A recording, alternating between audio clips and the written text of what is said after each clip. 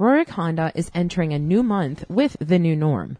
With uncertain times, Rorick wants you to be certain that buying the right vehicle is always safe and affordable. We make the process easy with our online capabilities. Constant sanitizing routine and ability to deliver to you. Happy shopping, and as always, visit Rorick.com for all of your vehicle needs. And now, the YaJagoff podcast from my house. Again. According to the Oxford Dictionary, the word jagoff is defined as a noun, which means a stupid, irritating, or... Here's how Pittsburghers define a word jagoff.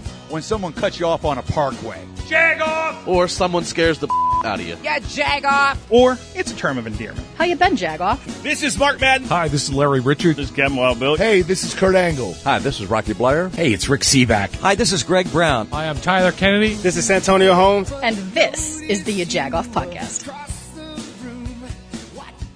So this is the YaJagoff podcast, and as we say every week, because we want you to do these things, one, subscribe to the radio.com app for the podcast because you get it a day early. You're kind of like, in the know. And then we also, if you know if somebody should be on the podcast, let us know. Yeah. RACHAEL at YaJagoff.com. And, we say that, hey, we're doing it from my house again. But the cool part was, as we know, last week we did a hybrid version. Got out a little bit. Yeah. And we are going to be doing so moving ahead. So we're pretty excited. We're going to be on site at a couple of places. So follow us and make sure you know where we're going to be. You remember when we did the Build Your Own podcast? Well, it's happening. In the meantime, we cannot wait today to talk to a couple of really cool Pittsburgh people. Katie Love, we've certainly had on the podcast. She's no stranger. But it's been 2 years because now she's a new mom. It's so because we can't wait to catch up. We made her sick the last time she was on. We really did. And then your perfect find with Sister City's Kathy. We cannot wait to talk to her. Yeah. So who knew about the whole Sister City thing, right? Yeah. I know what I think it's like. Yeah. Lots of questions to ask. Yeah. And then, of course, it's really cool because I don't call it fanboy. It's just a proud guy. Yeah. Where a Pittsburgh kid who has gone on to become a broadcaster at the Wilkes-Barre Penguins. Yeah. And he's the play-by-play announcer. And, by the way, used to be my neighbor kid, and we played hockey in his driveway. And music, of course, we're pretty excited because, we carried over from last week's podcast, and we are featuring Stephen Brault. We get to hear some great jams from him. Ladies and gents, this is the moment you've waited for. Been searching in the dark, your sweat soaking through the floor. So, John, we've looked for any excuse because we have not had the one and only Katie Love on for 2 years. And if you remember, when we had her on, she was on the tiki boat with me, and that was our first encounter. Okay, so I'll literally tell you that I was about to vomit. I loved the tiki boat, but we were spinning in circles with Rick Seaback, and I didn't know how I was going to even interview her. But the good news is she liked me enough for being raw about how I thought I was going to puke, and we've been friends ever since. So we get to have her on 2 years later with big news that she's now a new mom, and we get to chat with her about what her business is like and what it's like having a baby. Welcome, Katie. Hi, guys. I'm so flattered you would even want me back for a second time. You're so cute. Listen, we had to at least make up for the fact that both of you were insanely sick because we'll explain it. We were on the tiki boat. Yeah, do you remember Rick that? Seaback was making drinks. Yes. And people on Point State Park realized Rick Seaback was on the boat. Right. So the captain of the boat kept spinning the boat around so that people could get pictures of Rick Seaback. In the meantime, you Rachel guys are hacked turning over completely green. So, no, you were a trooper, Katie. I was certainly not. So, Katie. It was fun. And speaking of troopers, so as Rachel said, you now are a mom. How is that going? Is it, most people amazing, call it right? a blessing, but there's this downside of no sleep and the tension of there's no manual for a baby, right? So how's life? So life is great. I love being a mom. It's incredible. But I think having a baby during a pandemic is like a whole different. It really is. And Katie, if you don't mind being slightly personal, I have to tell you this.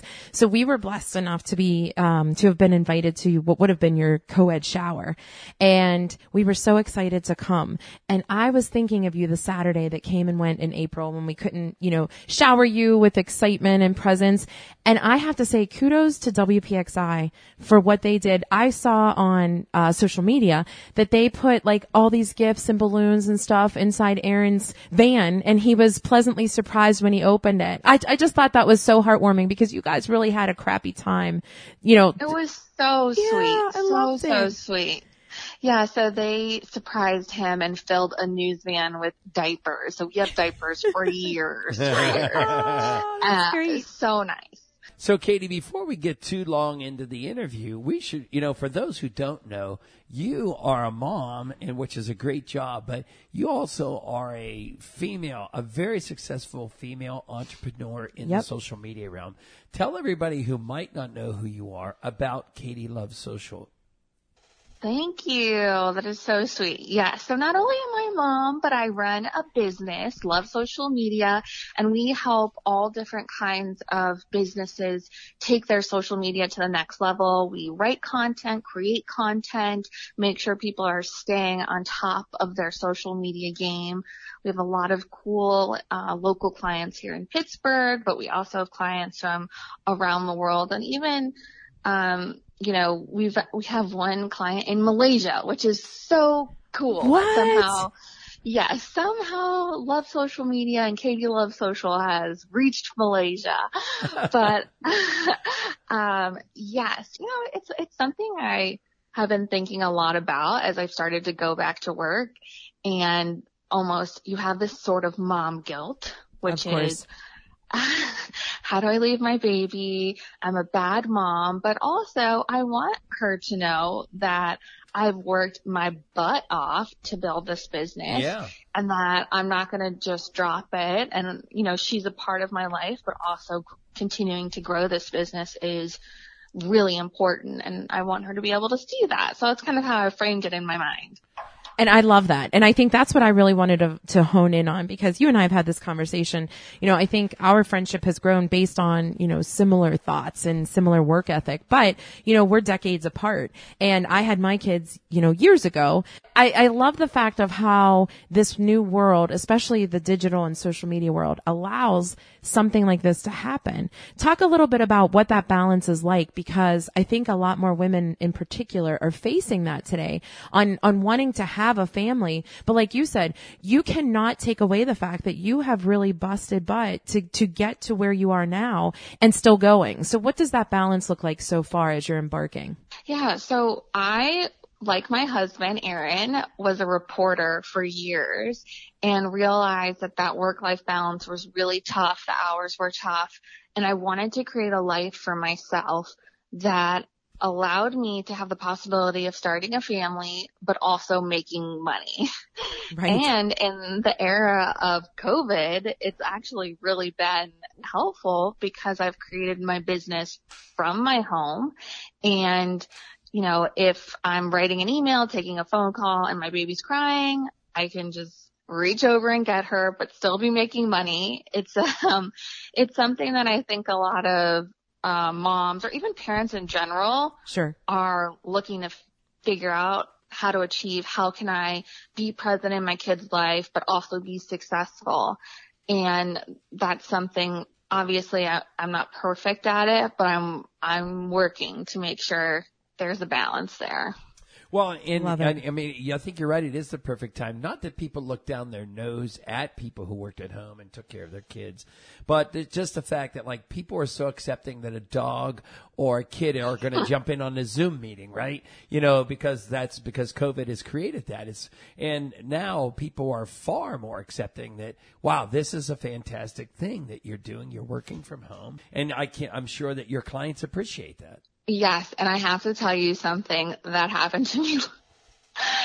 Don't judge me. Don't judge. But I was on a Zoom call, and my baby, love her to death, was screaming her face off right in the background. And I just looked at the woman, it was like a professional. I was like, I need to whip out my boob right now and feed my child. I knew this was coming. I knew you were going to say it.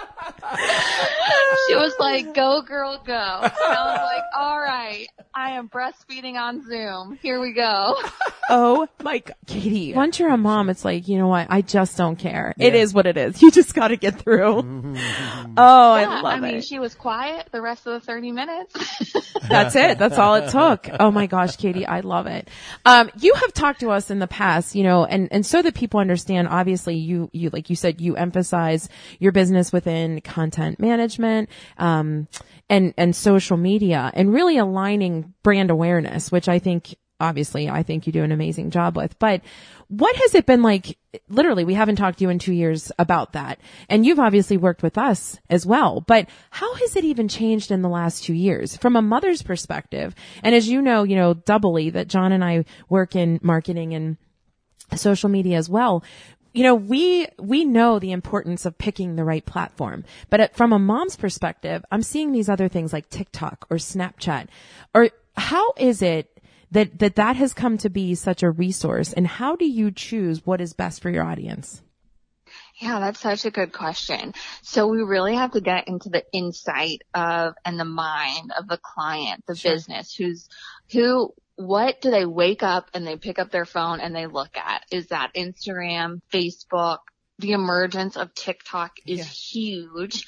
It is so huge. And I'll tell you, I was like, there's no way I'll never get on board.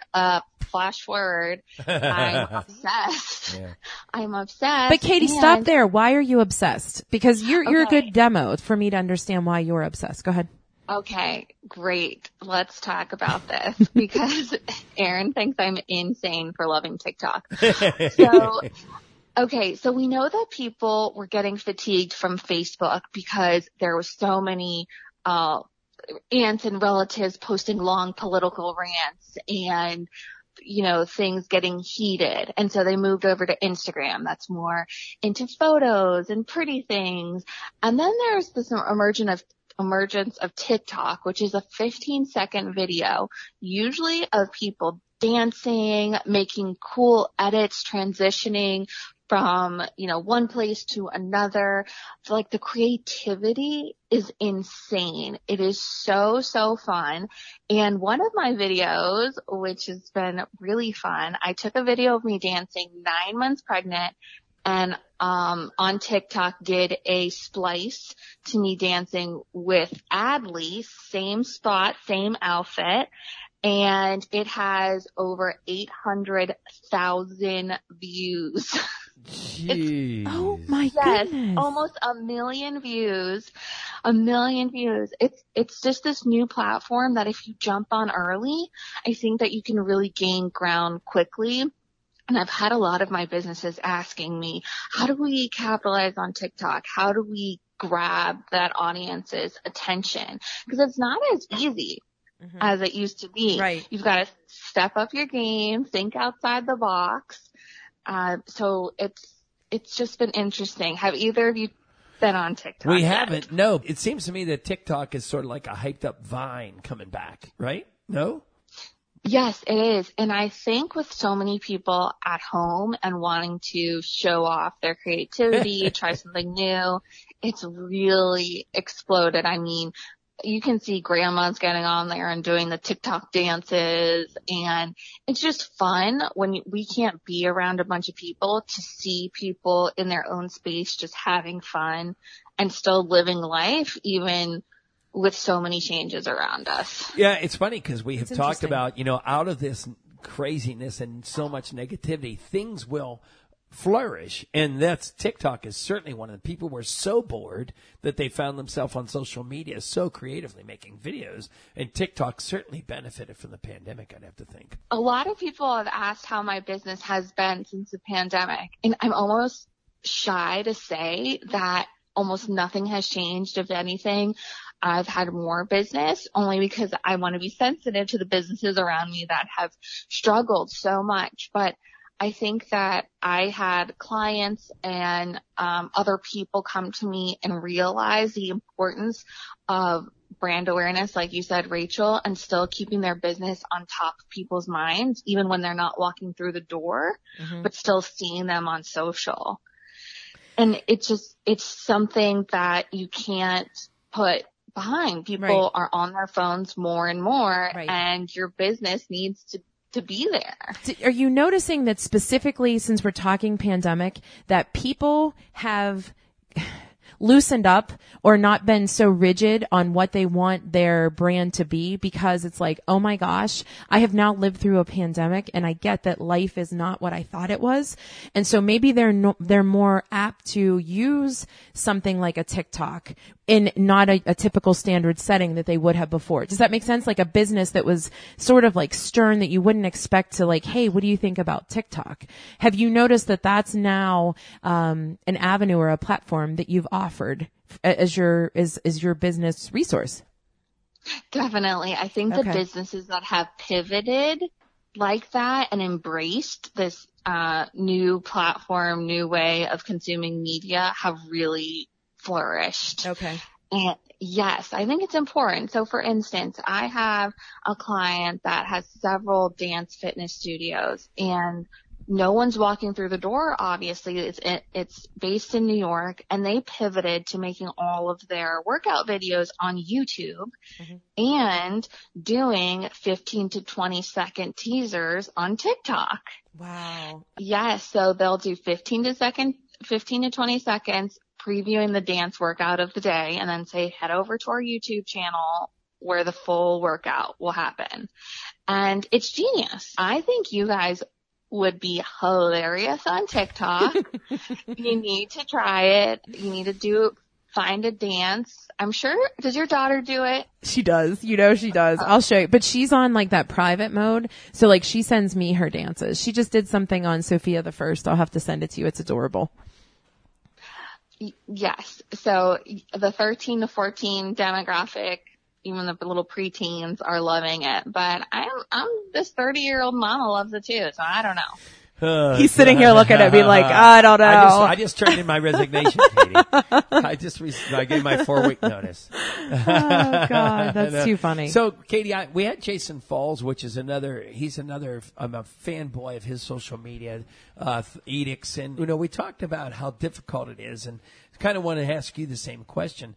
Not only did businesses who are your clients, you're helping them figure out how to put themselves on social media. Then a pandemic hits. So you have to figure out, wow, how are we pivoting, your word? How are we pivoting into the pandemic? Then this human rights issue comes through. Have you literally been on the phone with your clients, day in and day out at this point, sort of just figuring out where is our sweet spot so that we still have to promote, but we can't really look like we're promoting. We just sort of have to ride this wave. How's that gone? It is such a delicate balance. I'll tell you, 3 weeks after having baby, I was on the phone, just given I could not be present during everything that's happening in the world and how our businesses were going to communicate either their feelings, whether they were going to post about how they felt about Black Lives Matter, whether they were going to stay silent, what that meant for their customers, what that meant for their business. It is not easy.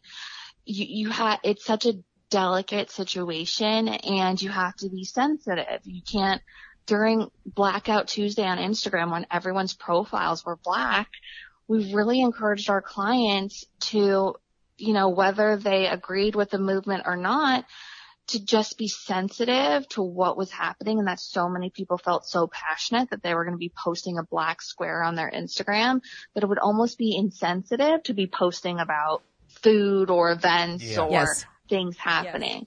Yes. But we would never make our client take a stand on anything if it wasn't something they felt passionate about. It's tough. Yeah. It's really, really tough. That's a great point.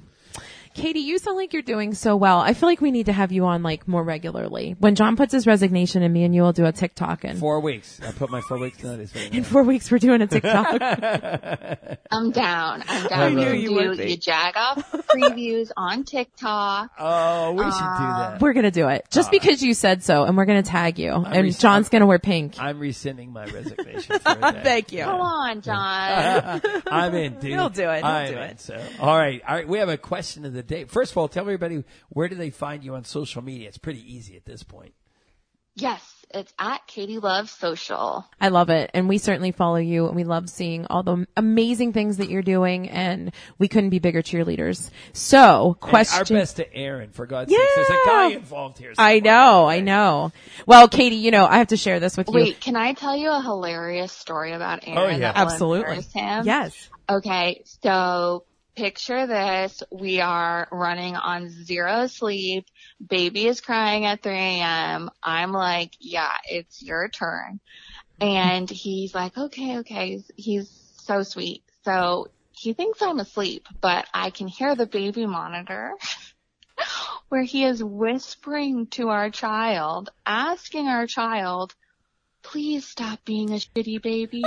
Please stop being a shitty baby. I love it. We might have to text him later. Yeah. Just saying. We're just going to text him that message right there. Please stop being baby. Yeah. Katie, that's hysterical. Listen, that's it happens, right? You're going to have so many more stories like that to tell. You're going to end up writing a book. I'll tell you, if my second one would have come first, we would not have had it first. We would not have had it first. Yeah, for sure. All right. I love it. All right. So listen, we're talking serious subjects, but then when we come to the question of the day, simple and easy. It is summertime, and knowing you're super classy, and I love your elegance. But are you going old school freeze pop where you just cut the plastic off and push that popsicle up, or are you fancy schmancy and you have to have a particular popsicle or icy? Ooh, I gotta say I'm probably fancy. I thought so. I knew it. I'm particular. I'm particular. Yeah. I am who I am. Right. Now, is it pink though? I usually like to stay in the pink and red shades. Yeah. That's like since I was a kid. I don't even know why. Well, because it's what you're wearing. If you drip, it'll blend right in. There you go. That's the way a guy thinks, Yeah, that's funny. That was such a good answer. And I seriously, you and I could be on a game show because I could have answered that 100% for you. You're the best, Katie. Thank you so much. Again, our best to Aaron and your daughter. And let us know when the daughter is ready to start doing TikToks, because we want to We'll be there. Yeah. Oh, I'm going to be a TikTok mom. And I can't wait. I'll be like, what brands want to sponsor my child on TikTok or Instagram?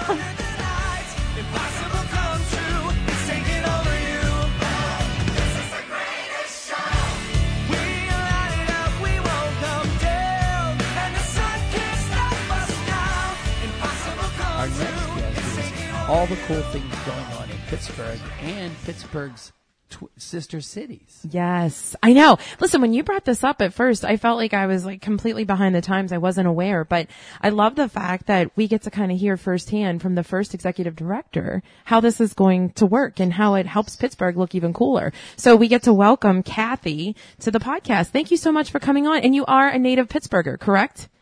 I am indeed. Thank you so much for having me. Absolutely. So give us a little snippet. I mean, we usually aren't this broad, but literally with something like this being new, we want to know, like, how does this concept even start, and how does Pittsburgh get a hold of how to make it work?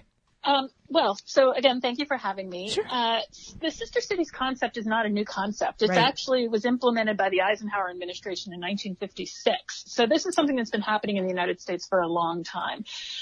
Pittsburgh has actually had sister cities for many, many years. And technically we have 20 sister cities in 18 different countries. However, at this time, all of those cities are not activated. Right. Historically, the Sister Cities program has been housed in city government, often in the mayor's office, but at one point in time it was also housed in the URA. And this is the first time that it is its own independent 501c3 nonprofit organization. And, the board of directors tapped me to be the first executive director as of May 1st, 2020. So I've been on the job for all of, almost 2 months. A little bit of a pandemic and beyond. Yeah.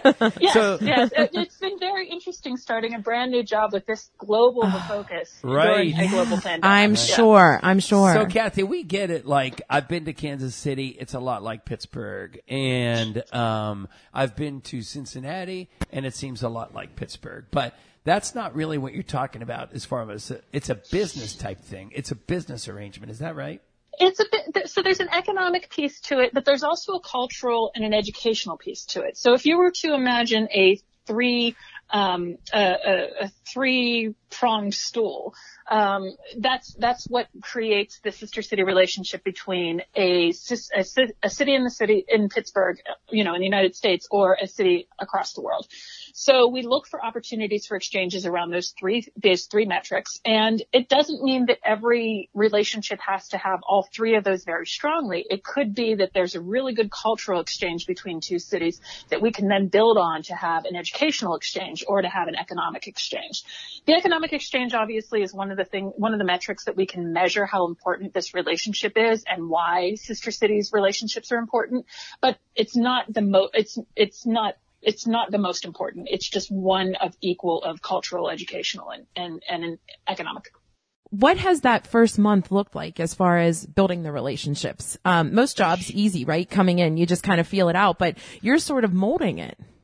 Yeah, so I'm very, very lucky and honored to have had a board of directors that was formed prior to, they're the ones who hired me. And that, my board chair, Jim Wolf, and his colleagues were doing a lot of work behind the scenes. So Mayor Peduto asked, Jim Wolf, my board chair, about 2.5 years ago to revitalize the Sister Cities program for our region. And so Jim and his colleagues, Jim helped to form a board, and then they went and they visited some of the Pittsburgh sister cities where relationships were stronger. And those cities before I go to say what has happened in those cities in that period of time, they either hosted delegations here in Pittsburgh or they went to those cities. And Mayor Peduto was part of at least one of those trips when they went to Da Nang, Vietnam. And then they've also been to Bilbao, Spain. They've been to Wuhan, China. And they've also gone to Satsuma City, Japan. So those are the 4 cities that we have strong relationships, sister city relationships with right now. And so a variety of activities have happened. So for example, in Satsuma City, Japan, which is basically next to Tokyo, we had a business delegation come here last year from Satsuma, and they visited a number of local Pittsburgh businesses that do international business to see if there was opportunities for some sort of exchange between those businesses. But at the same time, they also met with Superintendent Hamlet from the Pittsburgh Public Schools to talk about how could we do an educational exchange with Pittsburgh Public School students and in students at a school in Satsuma City. That is ongoing. And in fact, one of the saddest things about coronavirus and what has happened to our world in the past couple of months is that there were a lot of activities that were planned for 2020 with me onboarding as ED. And then there were all these activities that the board had set up.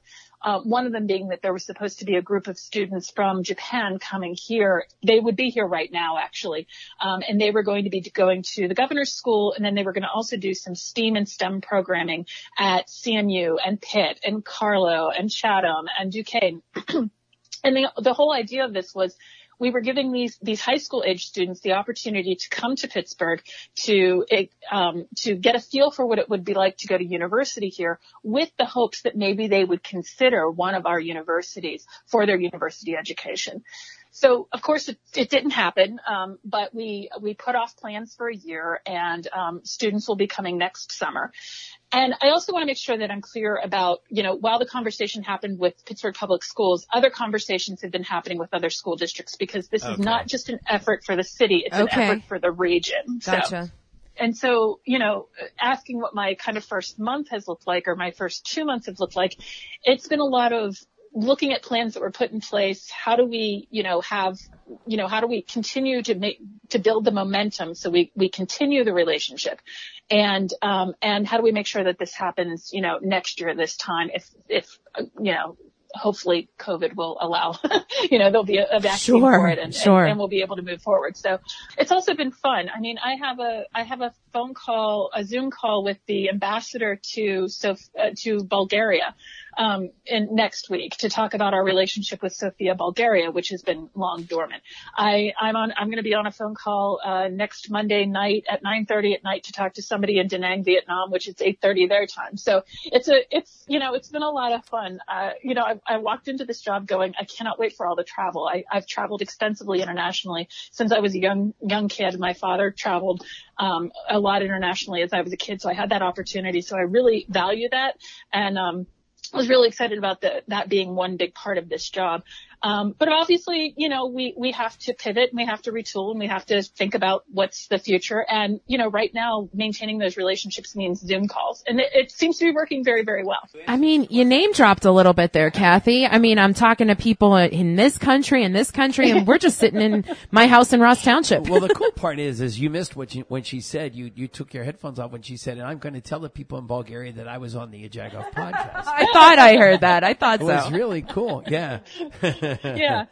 Well, the sister cities relationship for the city of Pittsburgh and for our region is really interesting. Historically, first off, we don't have a whole lot of historic documents, but it's interesting since we sent out the press release and, I mentioned on LinkedIn that I'm in this position. I've had so many people reach out to me to say, oh, I was part of the conversation when Skopje, Macedonia became a sister city. So if you want me to, if you want to talk, I can tell you all about it, which is so helpful. Okay. So if there's anyone listening to your podcast who knows anything about any of the relationships that we have with sister cities, I welcome you to contact me, and tell me what you know, because it's very helpful to kind of look back and see where it is.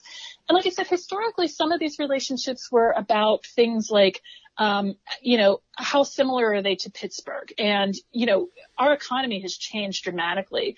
And so what that looked like then is not necessarily what that looks like now, but that doesn't mean we still can't have a relationship. So when we look at metrics to think about new sister cities, because of course we will want to eventually look at adding more, we want to look at, a commitment to sustainability that our region has, to the UN SDG goals, to 100 resilient cities, to eco districts, to all these different sustainability metrics. We want to know if they're a smart city or if they're going to become a smart city, because that's a value that our region has. Do they have a growing and expanding economy? Do they have a strong university and education sector? Do they have a vibrant technology sector? When you think about what makes our region run, we want to make sure that we're partnering with other cities that look like us so that we have those synergies to be able to partner. And also we want to make sure that these are reciprocal relationships. This isn't one-sided. It isn't what Pittsburgh can gain from these cities in these regions. It's what can also Pittsburgh lend to them. Sure. So there's lots of different ways that you can make these relationships work. The symphony is one of the interesting cultural institutions that we have that I keep hearing from people that when companies, foreign companies look to maybe come to a city in the United States and start a new office, they want to make sure that there's a world-class city or world-class symphony in that city. And right. So that's a metric that matters to that demographic, right? So, our symphony does international tours and so do, many other entities in our cultural district. So there's opportunities for those as well. Kathy, here I was just thinking like, hey, other cities want to put fries on their salads. Yeah, which we know is not the case in most households, right? This is so amazing. And here you are leading the charts. That's totally awesome. Yeah. Well, and I think it's amazing for us because, Kathy, I was going to say earlier on when you started talking about Pittsburgh and saying it was during the Eisenhower days, and it's not like I'm making fun. I'm a lifelong Pittsburgher as well. But for a lot of different topics, we were always a little bit behind. And I feel like because of positions and people like you, we're starting to become those forefronters. And the goal is really to have Pittsburgh to become a global city. Right. And to be a global city, we need to have global relationships. And I think that there's a lot that Mayor Peduto has done to help move that forward. My good friend Grant Irvin, who is the Chief Sustainability Officer for the city, Grant has spent a lot of time forging international relationships around sustainability issues. And that's fabulous. Like I can call up Grant and jump into those relationships and say, what makes sense? Maybe we should be sister cities with, Malmö, Sweden, that's doing all of these amazing things around sustainability. What are the opportunities? And I think that this is something that resonates with, the business community, the nonprofit community, the foundation community. I mean, you can, the educational community, the cultural community, you name it, because you can see opportunities for us to exchange what we know and what we do well with other people and also learn from other people. And if that means French fries on salads, all the better for us. I mean, if it means people are flying terrible towels, that's awesome. I mean, I don't know if any of you have been to the Steeler Bar in Italy in Rome. No, but we keep my hearing husband and about I, it. oh my God, my husband and I went there a couple of years ago, and I mean, there's a picture of city council on the wall, and I'm like, oh, there's Bill, there's all the people that I know, and so yeah, I mean, and so that idea of the Pittsburgh diaspora that left in the 70s when I was a very, very young child, we already have some of those really strong relationships. So Sister Cities just gives us the opportunity to kind of just further that relationship. So, and we're having great conversations with cities that might become sister cities. So we've been spending a lot of time talking to people in Doha, Qatar, and we're hopefully going to be able to have a delegation come from the embassy in DC, which hopefully, knock on wood, would include the ambassador, to come to Pittsburgh, in later this year if people are allowed to travel. And likewise, we're investigating a relationship with Glasgow, Scotland, and Bucaramanga, Colombia. So I mean, there's all these other places that have an interest in having a relationship with Pittsburgh, and some of those come from universities, some of those come from businesses, some of them come from cultural, some of them come from inquiries from government to government. But they're it's my job to kind of pull all of those together and then figure out what makes sense and work with my board to do that and then present it to, our region and say, this is another way for Pittsburgh to become a global city. Well, I love it. And not one of those cities has a YaJagoff podcast, so we will get to those. There you go. Listen, we have a question of the day every week here, and now is the time where you're sort of put on the spot to do that. But before you do that, because listen, you just told us some really fancy schmancy business, and we're about to ask you a really silly question. So, before we ask you the question of the day that is just kind of fun for summer, tell everyone where they can find you, your initiative, Sister Cities. Where can they find out more about you and this? So right now, so it's funny you ask. So this is truly a nonprofit startup at this point in time. I had an RFP out last week, due Friday, for a website. We don't even have a website right now. So come later this summer, you will be able to go to www.sistercitiespgh.org, and that will be our website. In the meantime, you can reach me at Kathy with a K, K-A-T-H-Y, at sistercitiespgh.org. So right now it's not really easy to get a hold of us, but I promise once our website is live, I'll reach back out to you. Awesome. You can send it out to your listeners, and maybe some people can get in touch with me that way. I mean, I'm also an adjunct professor at the Graduate School of Public and International Affairs at Pitt, and one of the things I'm employee one, an employee only, and I've already had a graduate student reach out to me to say, can I get an internship? And I was like, yes, capacity building is wonderful, There you go. So we're trying to kind of build what we're doing, slowly and very thoughtfully, but at the same time, I can see this organization a year from now, 2 years from now, having, a couple of program managers that are going to help manage those relationships in multiple sister cities. So this is we're a budding, interesting organization. So if there are young people who are graduating or recently graduating who are listening to this and who are interested in getting into, international and global issues, but also really, really love Pittsburgh and want to promote Pittsburgh and advocate for Pittsburgh, Sister Cities Association of Pittsburgh is an organization to watch. That's a great point. And definitely let us know. Reach back out whenever everything's settled. All right. Now, the coveted question of the day. I really hope you can handle this one. So we're finally in the dog days of summer. Old school freeze pops, where you cut the plastic off. That's what we're handing out to our kids. Are you a freeze pop kind of chick, or are you a fancy schmancy popsicle or icy gal for the summer, Kathy? Inquiring minds want to know. This is a horrible question for me because I don't like sweets. Oh my gosh, that's crazy. I am like a neither. Like if I were anything, I would be a snow cone with just barely brush the flavor over and probably be lime or lemon. I like bitter, not sweet.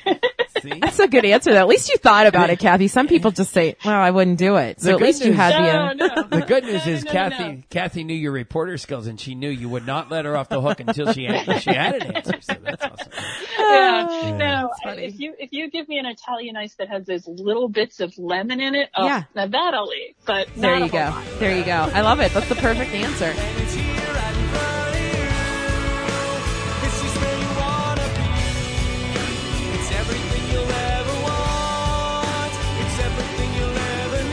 So again, our song this week is Even Bro, Pittsburgh Pirates left-handed pitcher. And who knew? Who knew? Like I said to you, he gets the best of both worlds. You know, the whole, what do you want to be when you grow up? And you pick this, who wants to be an athlete, which is typically like, yeah, right, good luck. And he gets to be an athlete and a performer, and a good one to boot. And the who knew thing, so here's my weird There thing. you go. Okay. You're such a theme. The who knew thing is, my neighbor kid, you know, we all played hockey in their driveway when my son and Nicholas were growing up. And now who knew? Nicholas is now the play-by-play announcer for the Wilkes-Barre Scranton Penguins. And who knew? So welcome to the podcast, Nicholas Hart. John, Rachel, it is a tremendous honor and exciting opportunity to be on the podcast with you. John, you and I have been trying to coordinate something for who knows how long now, and we were finally able to pull it off. This is a big moment for me. Big moment. Nicholas, are you bored? Is that what's happening right now? Like you don't have much going on. Hey, we're all battling through the age of COVID-19 differently. So a nice little conversation like this, sign me up for it 8 days a week. Well, we love it because honestly, I have to say, and John will certainly continue the fanboying, but he has brought you up multiple times. Obviously, our mutual love for hockey, and obviously his admiration for you and where you are now. So listening to your voice, I can certainly understand why you are in the position you're in. But give us a little this is how I got here kind of spiel. How do the listeners know, how do you go from being a kid who loves hockey to this guy with a golden voice in Wilkes-Barre? Maybe a gilded voice. I wouldn't go golden too far yet. Okay. I mean, I am in the American Hockey League, which is, I mean, you Pittsburgh Penguins fans know is great for developing talent for the Pittsburgh Penguins, but it's a developmental league for broadcasters and things like that too. So hopefully I can develop into a golden voice with an NHL team someday. But I guess it's a long story, but I'll try and abbreviate it as much as possible. Like John said before, when I was a little kid, I can't remember a time when I wasn't obsessed with hockey growing up. It was always the number one sport, the most important thing I was thinking about. Probably from age, I don't know, I'm just arbitrarily going to throw it, age 5 to 10. The most important things in my life were hockey and Pokemon. And then I eventually grew out of Pokemon, and then it was only hockey. I love it. Playing on the driveway, going out and skating. The sports complex down on Neville Island wasn't built yet when I was growing up. So I went all the way out to the South Point Isoplex in Washington, PA to skate and play hockey. And then eventually the Neville Island sports complex was built, and did a bunch of tournaments there, skating there. It was rarely a time when I wasn't on the ice or my parents weren't driving me from one practice to another, one game to another, and trying to, juggle my sister's soccer games in there too. It was hectic and wild. My dad worked for the Pittsburgh Penguins, so I got to go to a ton of games growing up. So seriously, I basically grew up at the rink. It was a second home to me my whole life. I wanted nothing more than to be a professional hockey player. But eventually a lack of talent and athleticism prevented me from achieving that goal. So, the next best thing though was just, finding a way to work within the game one way or another. And I went to Ohio University to study journalism. I was really honed in on the sports side of journalism. I found out during my 4 years at college, a lot of other people in the journalism school, they were trying to figure out, okay, do I want to go into print journalism or broadcast journalism? They would use their 4-year journey at school to try and figure that out. I learned very quickly, hey, I don't care if I'm doing print. I don't care if I'm doing broadcast journalism, but I know I have to be in sports. I can't be the guy on the local city council beat talking about zoning issues or things like that. That's just not me. So I couldn't go through those growing pains. I had to be in sports. So I got as much experience as I could in college, writing for student publications, writing for online websites, and then ultimately my senior year calling games for the club hockey team for Ohio University. And I fell in love with it pretty quickly, and it just, I guess, became my path. That's the abbreviated version of, I guess, the origin story, if you will. I love it. Well, we just had Bob Pompiani, Pittsburgh institution guy.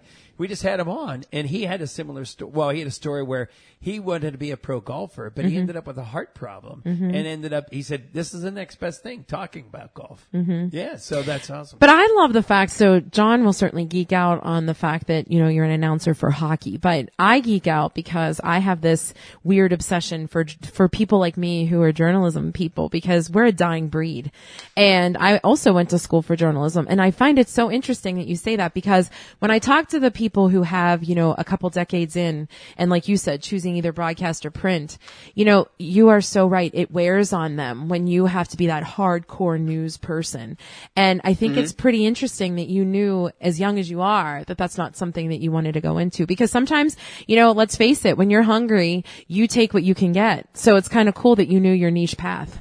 Yeah, I mean, maybe it's cool. Maybe it's also naive that I thought I could just do whatever I wanted. And it ended up playing out in my favor. But yeah, like I figured out pretty quickly, especially watching, some of my friends and the people that I met in college that, they wanted to tell stories, write stories, and they were willing to cover any event to get that kind of experience. And I knew I'm going to zone out and get disinterested in this so quickly. And when I say sports, I don't mean just hockey, even though that's always been my number one and my passion since before I can remember. When I was at school, I was covering softball, women's golf, volleyball, men's golf. Like, there were other sports that I was doing in there too, in addition to covering the hockey team and then eventually calling the games for a student broadcast network there on campus. And Nicholas, so your dad and I have talked, of course, and we sit there and we think, like, both of our sons, very smart, very talented, could do a million things, but both took the path of most resistance to get to their dreams, right? Because we sit there and say, well, our sons could be making this amount of money doing this, but they decided to be broke for quite a while and do their absolute passion. And I love that, quite frankly. But that's what you need to do instead of being in your 40s and 50s and saying, I wish I would have. Yeah, exactly. Agreed.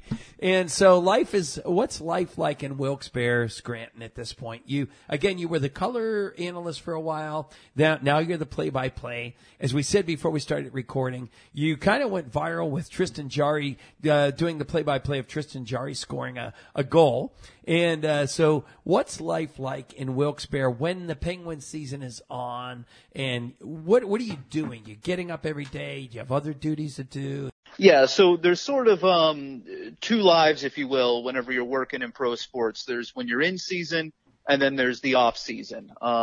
In season, it's, so I'll say the development camp, the prospect showcase that usually signals the start of the year a little bit is in early September when Pittsburgh sends their prospects to a little tournament up in Buffalo. I'll go cover that. And the next thing you know, you're at training camp, preseason games, and then you're off to the races. So pretty much from the beginning to September to, we'll say, May, if you make the playoffs and, get a round or two in there, that's when you're in season, and it is 110 miles an hour every single day. In addition to my duties as the play-by-play broadcaster for the Wilkes-Barre Scranton Penguins, I'm also our media relations director. So I'm handling PR, media requests, taking care of our local beat writers, interviewing players after our practices and things of that nature, perhaps coordinating the occasional interview where a Pittsburgh beat writer or reporter wants to talk to a high-end prospect, and we get phone interviews, or I guess these days Zoom, Skype, WebEx interviews to satisfy their needs, things like that. And then I'm also producing game notes, information for every single one of our games that get left in the press box and handed out to myself and, of course, the other broadcaster for the visiting team that's at the game. I produce all the content for our game program. Ice Time, you would know it in Pittsburgh. We do something similar in Wilkes-Barre Scranton. Breakaway is our game program, handed out for free to fans at every single game. I produce all the content for that as well, in addition to making stories for our website, recording our own podcast, the Wilkes-Barre Scranton Penguins podcast, which folks can find on iTunes, SoundCloud, just searching WBS Penguins.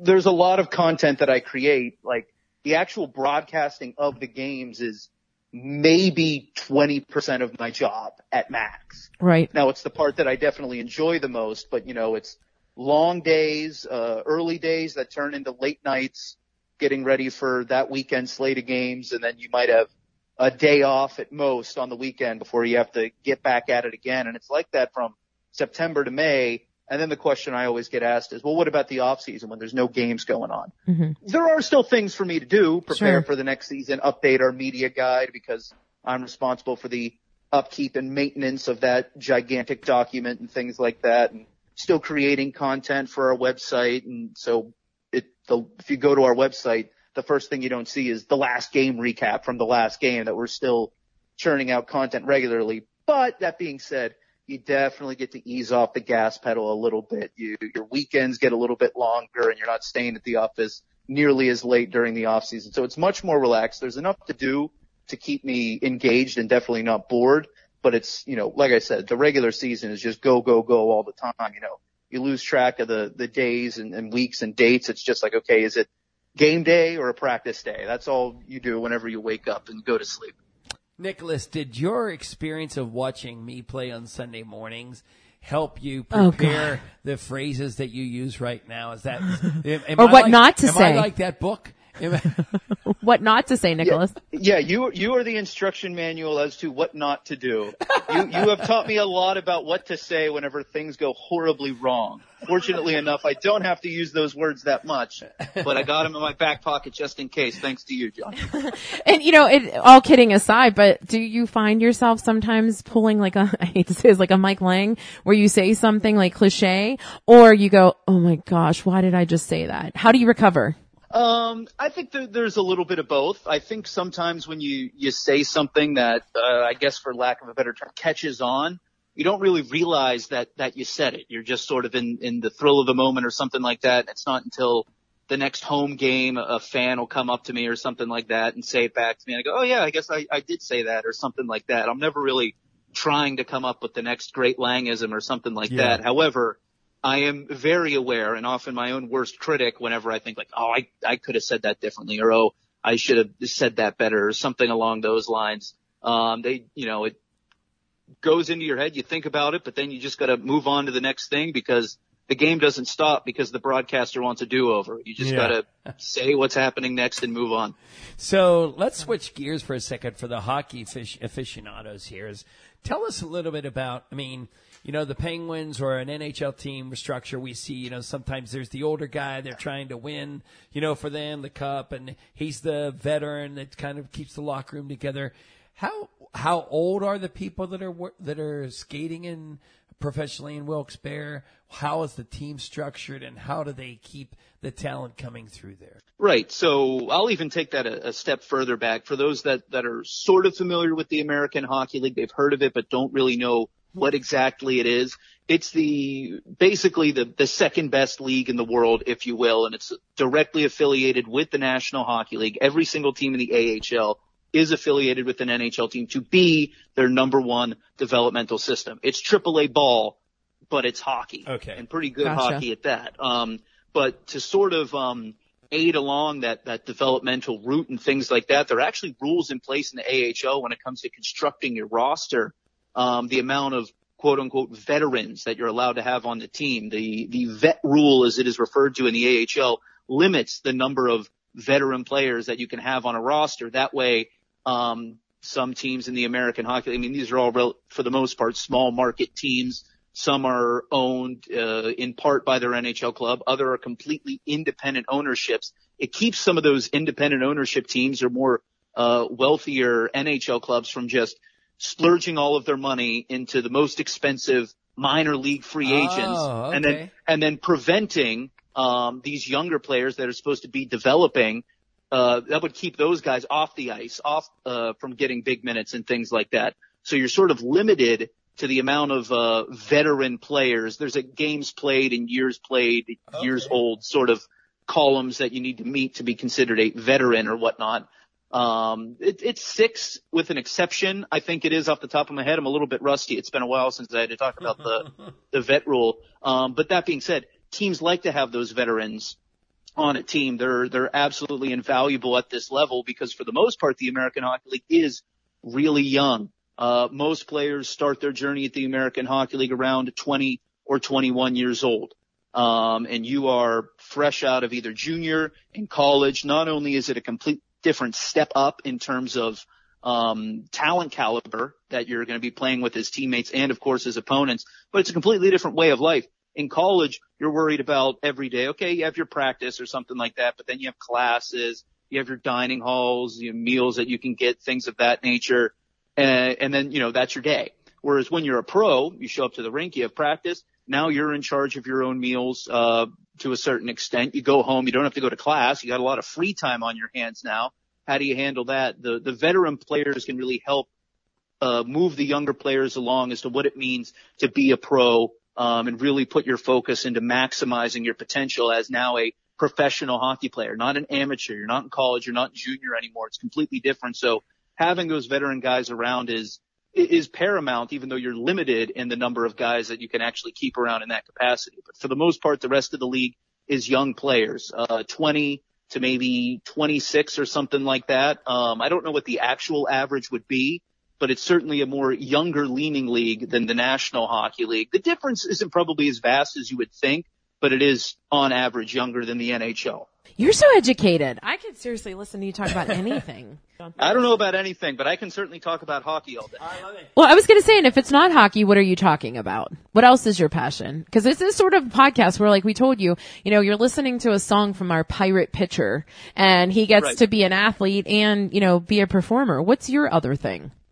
Yeah, well, I couldn't be more jealous because, I said I wanted to be an athlete and I wasn't good enough to do it. I would love to be a rock star on stage every single night, just going bananas. I am a karaoke hero.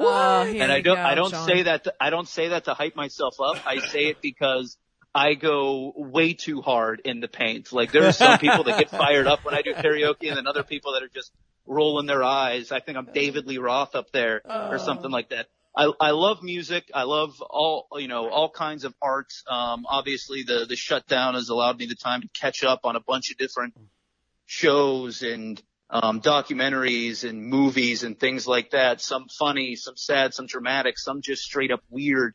I just love music and I love art. I know that sounds so generic and weird. Not at maybe all. not weird, but very, very vague, just sort of broad, but Are you I love TikToking? consuming those kind of things. What? Katie Love was just on. She's a mom TikToker at this point. Are you TikToking at this point, Nicholas? That's a good question. I am not TikToking. Okay. I am a TikTok holdout right now. Actually, for the most part, I'm actually not that big on social media. I guess I'm an outlier for my age group, 27 years old, and the only real social media I use is Twitter.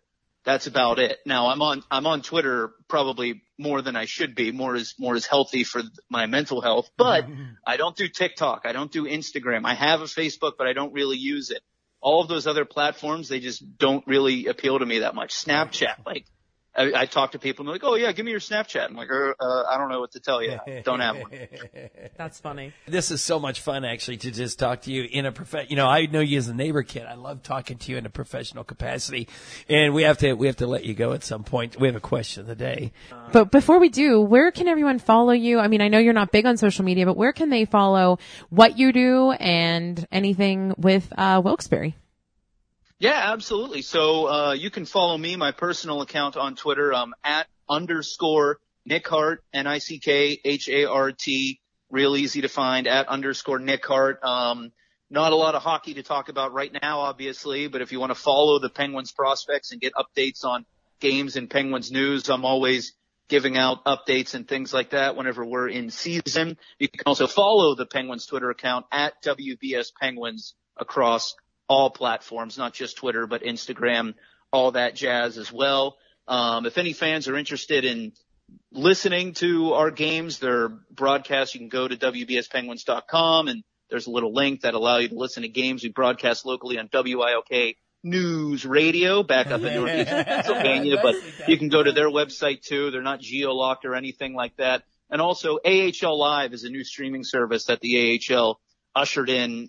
This was our second season with it, and it's been a major improvement. It's gotten great feedback from fans and whatnot. Now, that is a paid subscription service, but you can do it game by game or a whole season, half a season, what have you. And I think it's worth it if you're a diehard Pittsburgh Penguins fans to actually get your eyes on these players, these prospects that you hear about so much, and not just, leave it up to what you read on a blurb on the internet one time, and actually be able to see what these guys are doing yourself, because some of these players, they're legit, and some of them you might think, oh, that guy's a sure thing, and then he doesn't end up panning out. Well, what happened there?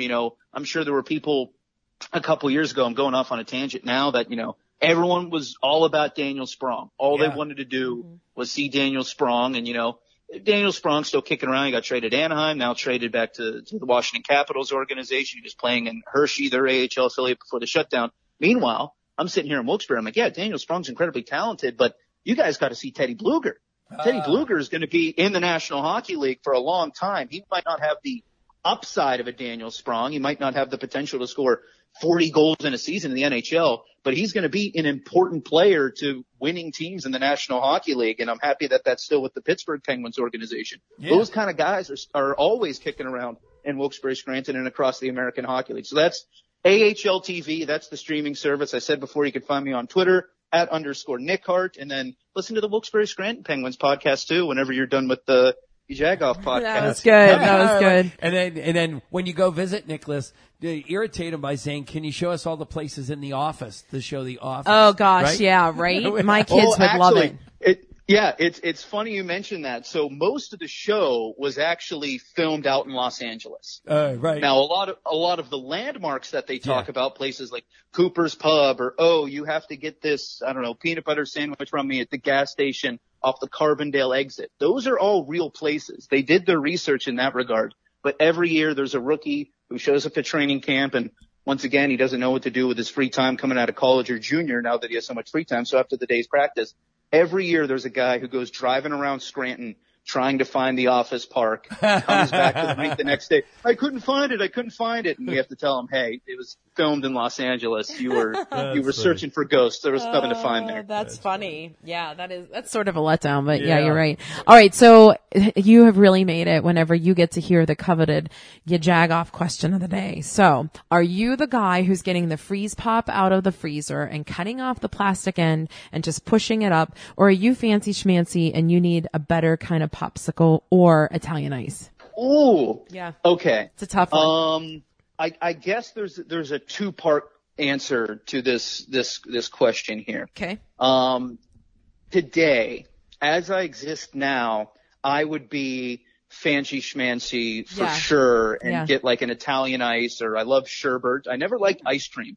Never been a big ice cream person, but I love sherbet, Italian ices, things like that. Okay. However, now you got me thinking back to the old days in the driveway, because those little push pops, oh my goodness, just sniffing off the top. I would have so many of those. I would just crush them. I can't remember the last time I purchased them, but you may have actually inspired me to go out and buy a pack. Do it. Keep them in the freezer back in Wilkes-Barre, because oh, gee, I can't even tell you the last time I had one of those. Yeah. Well, listen, I can tell you there's about 11 green ones in the back of mine because that's the flavor my kids don't like.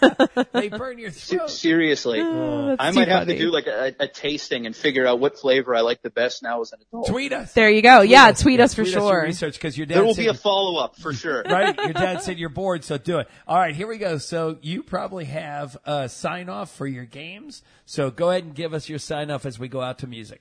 Thank you so much for listening, ladies and gentlemen. I appreciate your tuning in. Your listenership is so valuable. Thank you for going along this journey with me. Until the next time, usually I say the next game that the Wilkes-Barre Scranton Penguins are playing. We don't know when that is, but until then, ladies and gentlemen, have a great night, and let's go Pens. So that was it, the YaJagoff podcast. I mean, doesn't get any better. I love that we're finding out from our listeners some of these really unique stories. So don't forget to give us your own, suggestion on who we should have on the podcast. Yeah, thanks to Nicholas Hart again for making time. We dialed him up. He's like, let's go. I'm not doing hockey. Let's do your podcast. Stephen Broll, a pitch to Broadway. It doesn't get any better than that you get to live out your best two dreams, and we get to hear some great jams from him. And be on the podcast 2 weeks in a row. Mm-hmm. And thanks to Kathy from Sister Cities Association of Pittsburgh. It's totally cool. I never completely understood it. Yeah, and I feel smarter having talked to her. And then, of course, thanks to Katie Love. What a joy. I mean, her new mama stories are hysterical, and I love that she gave us a glimpse of what we should be doing from a marketing perspective. TikTok is in our It future. really is. We're going to do it. We'll be fine. TikTok. We'll be fine. TikTok. In the meantime, thank you to our sponsor, Rorick Honda. Rorick Honda is entering a new month with the new norm. With uncertain times, Rorick wants you to be certain that buying the right vehicle is always safe and affordable. We make the process easy with our online capabilities, constant sanitizing routine, and ability to deliver to you. All you need to do is decide what vehicle is right for you.